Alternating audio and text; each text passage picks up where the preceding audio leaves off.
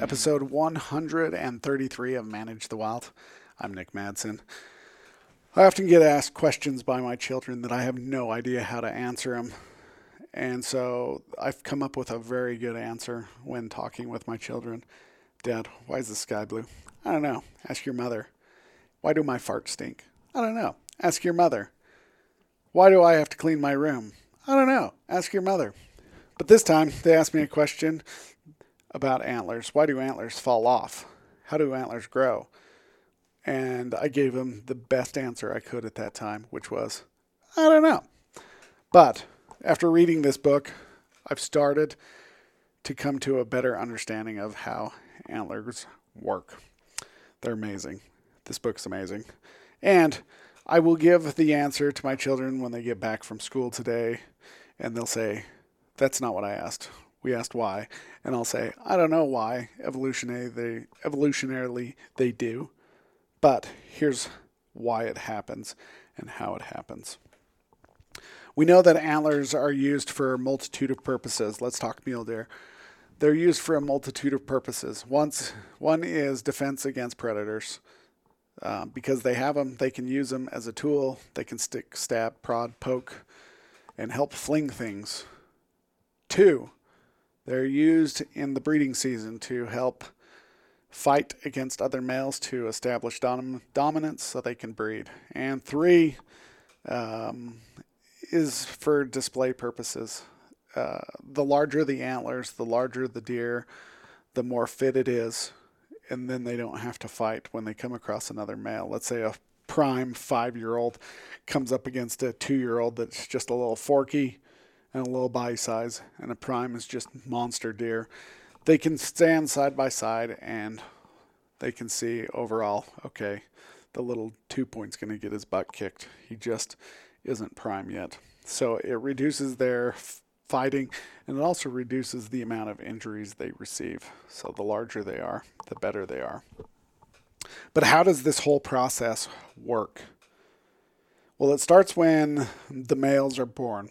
Just a little bit after the males are born, they develop what's called a pedicle, and that is the base of where the antlers grow from. If you ever come across a fawn skull and it's got these little teeny points, that is where the male fawns are starting to grow their pedicles. And they will continue to get bigger and bigger throughout all their days. Even after they reach past their prime and their antlers start to shrink, their pedicles get bigger. I kind of put this in the same perspective as old people or old men. Like when I'm talking to old people, you see their ears are just big and you're like, holy cow, how did you get such saucers on the side of your head? Or their nose becomes big. And that's because they never stop growing. As they reach the old age, let's say into their 90s, their ears have literally been growing for 90 years. They're just massive. And this is kind of the same thing. Antlers grow from the pedicles, and they grow, and it turns into basically cartilage. It's a little different than cartilage that we think in our nose or our knees, our joints, because this is full of veins, and what is happening is all these veins are pumping in nutrients and protein, and they're just building massive amounts. And this is why you won't see like 2-year-olds getting massive antlers, because there's not enough nutrients that they can take into their body to help their body. They're just putting all their effort into growing their own bones within their body, and so antlers are not quite ready for development. You'll also see a reduction in size of antlers in hard winters or in areas that are just lacking nutrition. I visited an elk farm once, and I saw a 2-year-old bull that reached 350 inches, and I was blown away.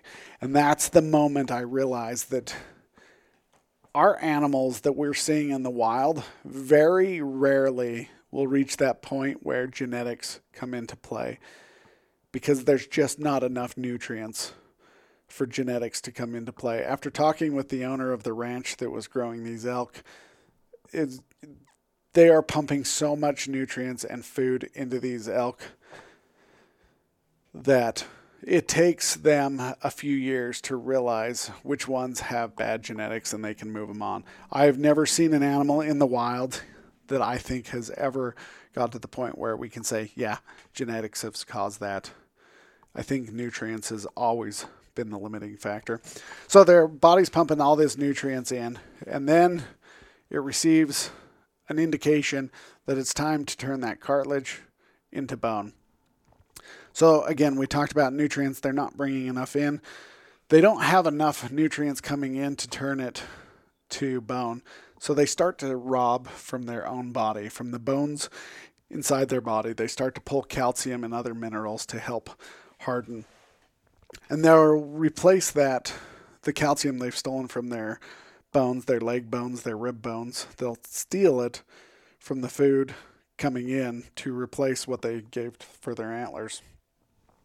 What's interesting is there's some research out there that shows if an animal messes up its front left leg, then there is a possibility that that left antler will have a deformity.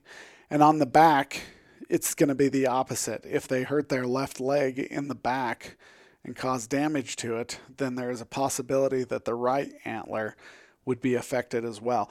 So they're pulling calcium from these bones, and if these bones are damaged and they themselves don't have the calcium to give, then they may not have good antler growth because of where they're stealing the calcium from. Oftentimes when you see one of those club, like a big baseball bat on top of an elk's head or something, you're like, oh, he damaged his pedicle.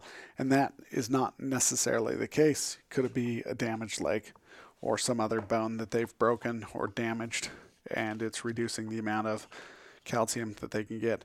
So then they go into the breeding season and their bones are solid and they're fighting and they're defending themselves. And then all of a sudden they get this new indication and their body releases hormones again, and they start to develop on their pedicle, in between the antler itself and the pedicle, this thing called osteoclasts. And they will grow, and as long as the testosterone level is high, these osteoclasts will hold on to the antler. As soon as the testosterone level drops, the osteoclasts begin to break down and the antlers fall off. So this explains to me why you can have animals dropping antlers in January and why you can have antlers dropping in mid-May. It's all based upon the levels of testosterone they have in their body for antler growth and antler loss.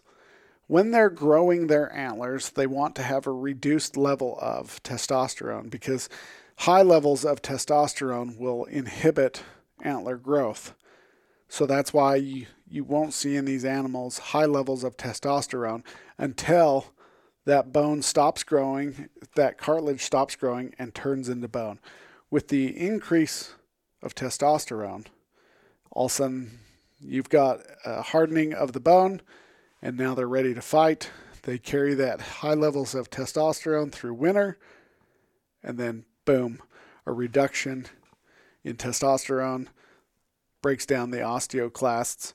The osteoclasts release the antler, and the antler is therefore dropped. Boom. That is what I'm going to tell my kids. The other thing that's interesting is all of this hormone release and changes are all tied to the photo periods within the year. So their antler growth, their changing from the cartilage to the bone is all tied to photo periods. They're receiving that light through their retina. The retina is then passing a signal onto the pineal gland, and that pineal gland is the one that's releasing the hormones telling them when to start things. What's interesting, you can take an animal from, let's say, Montana, and you can move them down into Oklahoma. they will, for a period of time, and in the research in this book, it says for up to 3 years, they will still be on the same growth cycle that they were in that other location. But after 3 years, their body will start to adapt and change. So there you go. That is all that I know about antler growth and how antlers grow. I have no idea why they drop, why they started growing. Who knows? You can grow a bone on the outside of your body. That's crazy. They can move these pedicles to different areas within a body, transplant them, and they can get bone to grow out of those areas. That's nuts. All right, you guys, that's all I got for today. Have a great day. Stay wild.